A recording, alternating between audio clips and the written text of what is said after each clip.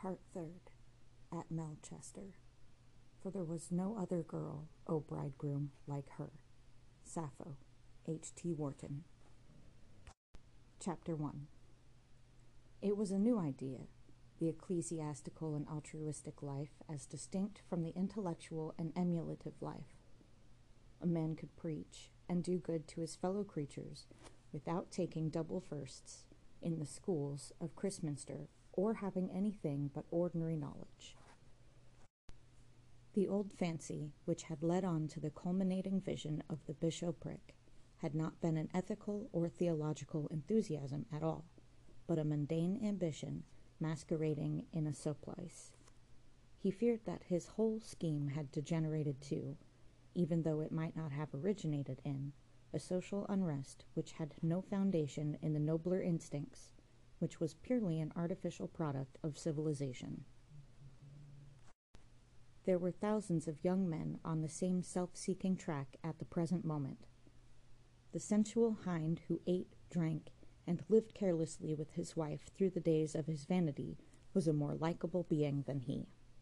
But to enter the church in such an unscholarly way that he could not in any probability rise to a higher grade through all his career than that of the humble curate, wearing his life out in an obscure village or city slum, that might have a touch of goodness and greatness in it.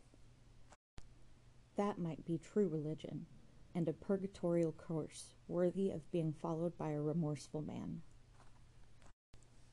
The favorable light in which this new thought showed itself by contrast with his foregone intentions cheered Jude, as he sat there, shabby and lonely, and it may be said to have given, during the next few days, the coup de grace to his intellectual career, a career which had extended over the greater part of a dozen years.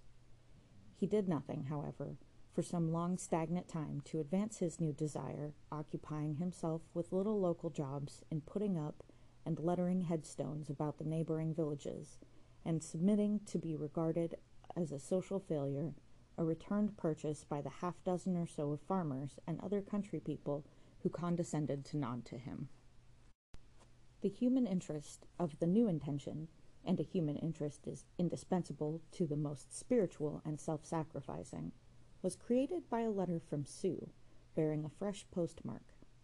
She evidently wrote with anxiety, and told very little about her own doings, more than she had passed some sort of examination for a Queen's scholarship, and was going to enter a training college at Melchester to complete herself for the vocation she had chosen, partly by his influence. There was a theological college at Melchester. Melchester was a quiet and soothing place, almost entirely ecclesiastical in its tone, a spot where worldly learning and intellectual smartness had no establishment, where the altruistic feeling that he did possess would perhaps be more highly estimated in a brilliancy which he did not. As it would be necessary that he should continue for a time to work at his trade while reading up divinity, which he had neglected at Christminster for the ordinary classical grind, what better course for him than to get employment at the further city and pursue this plan of reading? That his excessive human interest in the new place was entirely of Sue's making, while, at the same time, Sue was to be regarded, even less than formerly, as proper to create it, had an ethical contradictoriousness to which he was not blind, but that much he conceded to human frailty, and hoped to learn to love her only as a friend and kinswoman. He considered that he might so mark out his coming years as to begin his ministry at the age of 30, an age which much attracted him as being that of an exemplar when he first began to teach in Galilee. This would allow him plenty of time for deliberate study and for acquiring capital by his trade to help his after course of keeping the necessary terms at a theological college. Christmas had come and passed, and Sue had gone to the Melchester Normal School. The time was just the worst in the year for Jude to get into new employment, and he had written suggesting to her that he should postpone his arrival for a month or so till the days had lengthened. She had acquiesced so readily that he wished he had not proposed it. She evidently did not much care about him, though she had never once reproached him for his strange conduct in coming to her that night, and his silent disappearance. Neither had she ever said a word about her relations with Mr. Phlotston. Suddenly, however, quite a passionate letter arrived from Sue. She was quite lonely and miserable, she told him. She hated the place she was in. It was worse than the ecclesiastical designers, worse than anywhere. She felt utter friendless. Could he come immediately? Though, when he did come, she would only be able to see him at limited times. The rules of the establishment she found herself in being strict to a degree. It was Mr. Phlotston who had advised her to come here, and she wished she had never listened to him. Phlotston's suit was not exactly prospering, evidently, and Jude felt unreasonably glad. He packed up his things and went to Melchester with a lighter heart than he had known for months. This being the turning over a new leaf, he duly looked about for a temperance hotel and found a little establishment of that description in the street leading from the station. When he had had something to eat,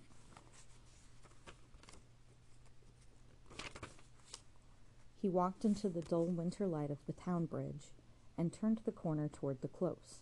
The day was foggy, and standing under the walls of the most graceful architectural pile in England, he paused and looked up. The lofty building was visible as far as the roof ridge above. The dwindling spire rose more and more remotely, till its apex was quite lost in the mist drifting across it. The lamps now began to be lighted, and turning to the west front, he walked around. He took it as a good omen that numerous blocks of stone were lying about, which signified that the cathedral was undergoing restoration or repair to a considerable extent. It seemed to him, full of the superstitions of his belief, that this was an exercise of forethought on the part of a ruling power, that he might find plenty to do in the art he practiced while waiting for a call to higher labors. Then a wave of warmth came over him as he thought how near he stood to the bright, vivacious girl with the broad forehead and pile of dark hair above it, the girl with the kindling glance, daringly soft at times, something like that of the girls he had seen in engravings from paintings of the Spanish school. She was here, actually in this close, in one of the houses confronting this very west facade. He went down the broad gravel path towards the building. It was an ancient edifice of the 15th century, once a palace, now a training school with mullioned and transomed windows, and a courtyard in front shut in from the road by a wall. Jude opened the gate and went up to the door through which, on inquiring for his cousin, he was gingerly admitted to a waiting room, and in a few minutes she came. Though she had been here such a short while, she was not as he had last seen her. All her bounding manner was gone. Her curves of motion had become subdued lines. The screens and subtleties of convention had likewise disappeared. Yet neither was she quite the woman who had written the letter that summoned him. That had plainly been dashed off on impulse, which second thought had somewhat regretted. Thoughts that were possibly of his recent self-disgrace, Jude was quite overcome with emotion.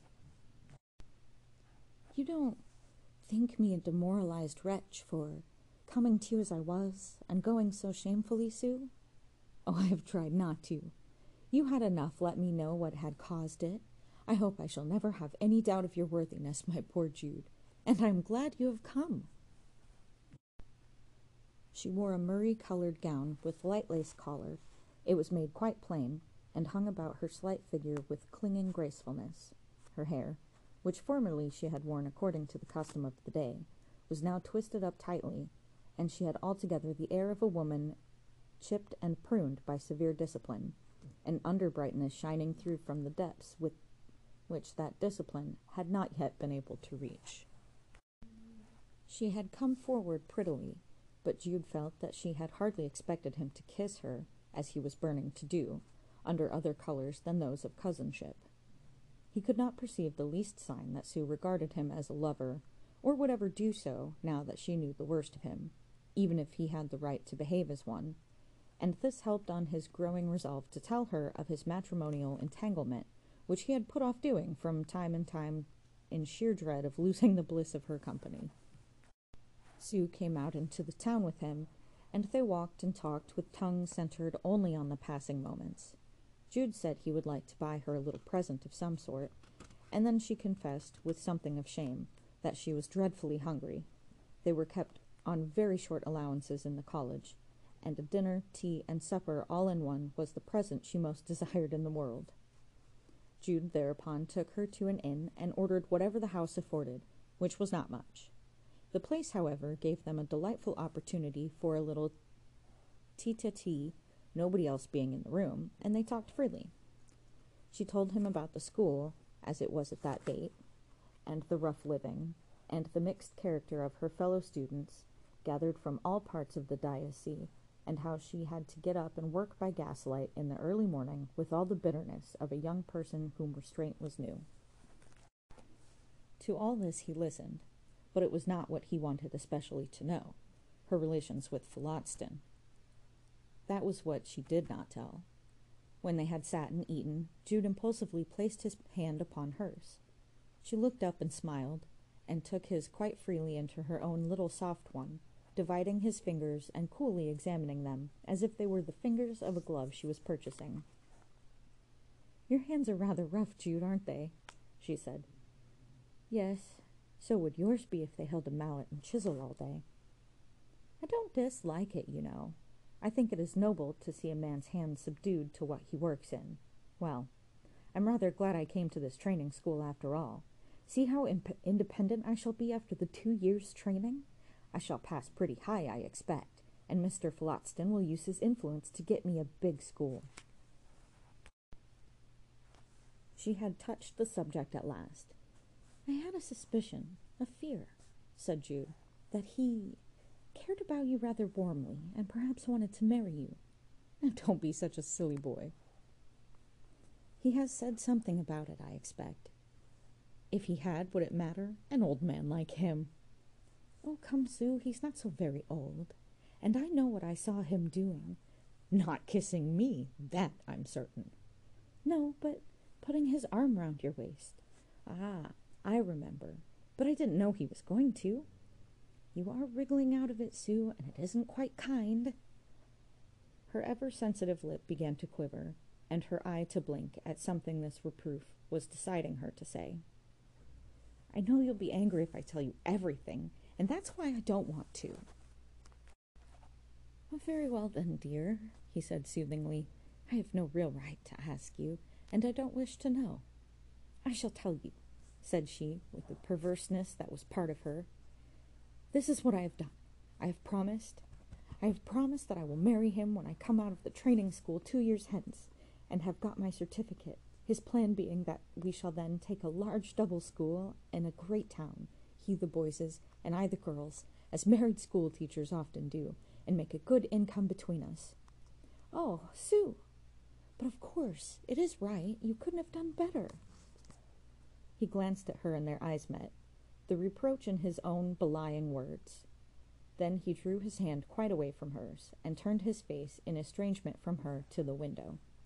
Sue regarded him passively without moving. "I knew you would be angry," she said with an air of no emotion whatsoever. "Very well, I am wrong, I suppose. I ought not to have let you come to see me. We had better not meet again, and will only correspond at long intervals on purely business matters."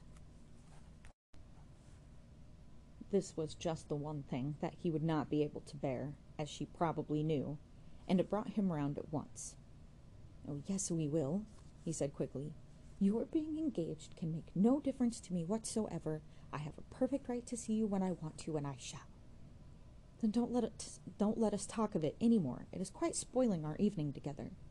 What does it matter about what one is going to do in 2 years hence?" She was something of a riddle to him, and he let the subject drift away. "Shall we go and sit in the cathedral?" he asked when their meal was finished. "Cathedral?" "Yes, though I think I'd rather sit in the railway station," she answered, a remnant of vexation still in her voice. "That's the center of the town life now. The cathedral has had its day." "How modern you are!" "So would you be if you had lived so much in the Middle Ages as I have done for these last few years. The cathedral was a very good place 4 or 5 centuries ago, but it is played out now. I'm not modern either. I am more ancient than medievalism, if you only knew." Jude looked distressed.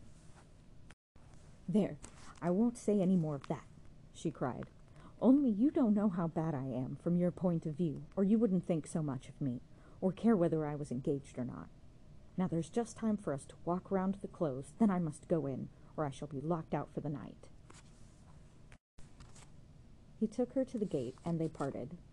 Jude had a conviction that his unhappy visit to her on that sad night had precipitated this marriage engagement, and it did anything but add to his happiness. Her reproach had taken that shape then, and not the shape of words. However, next day he set about seeking employment, which it was not so easy to get as at Christminster, there being, as a rule, less stone-cutting in progress in this quiet city, and hands being mostly permanent. But he edged himself in by degrees.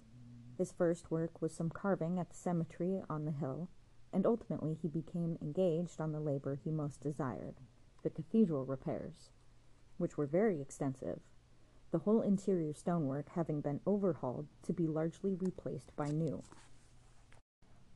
The lodgings he took near the closed gate would not have disgraced a curate, the rent representing a higher percentage on his wages than mechanics of any sort usually care to pay. His combined bed and sitting room was furnished with framed photographs of the rectories and deaneries at which his landlady had lived as a trusted servant in her time, and the parlor downstairs bore a clock on the mantelpiece inscribed to the effect that it was presented to the same serious-minded woman by her fellow servants on the occasion of her marriage. Jude added to the furniture of his room by unpacking photographs of the ecclesiastical carvings and monuments that he had executed with his own hands, and he was deemed a satisfactory acquisition as tenant of the vacant apartment. He found an ample supply of theological books in the city bookshops, and with these his studies were recommenced in a different spirit and direction from his former course. As a relaxation from the Fathers and such stock works as Parley and Butter, he read Newman, Pusey, and many other modern lights. He hired a harmonium, set it up in his lodge, and practiced chants thereon, single and double. Chapter 2. "Tomorrow is our grand day, you know. Where shall we go?" "I have leave from 3 till 9, whenever we can get to and come back from in that time. Not rooms, Jude. I don't care for them." "Well, Wardour Castle, and then we can do Fonthill if we like, all in the same afternoon." "Wardour is Gothic ruins, and I hate Gothic." "No, quite otherwise. It is a classic building, Corinthian, I think, with a lot of pictures." "Ah, that will do. I like the sound of Corinthian. We'll go." Their conversation had run thus some few weeks earlier, and next morning they prepared to start. Every detail of the outing was a facet reflecting a sparkle to Jude, and he did not venture to meditate on the life of inconsistency he was leading. His Sue's conduct was one lovely conundrum to him. He could say no more. There duly came the charm of calling at the college door for her, her emergence in a nun-like simplicity of costume that was rather enforced than desired.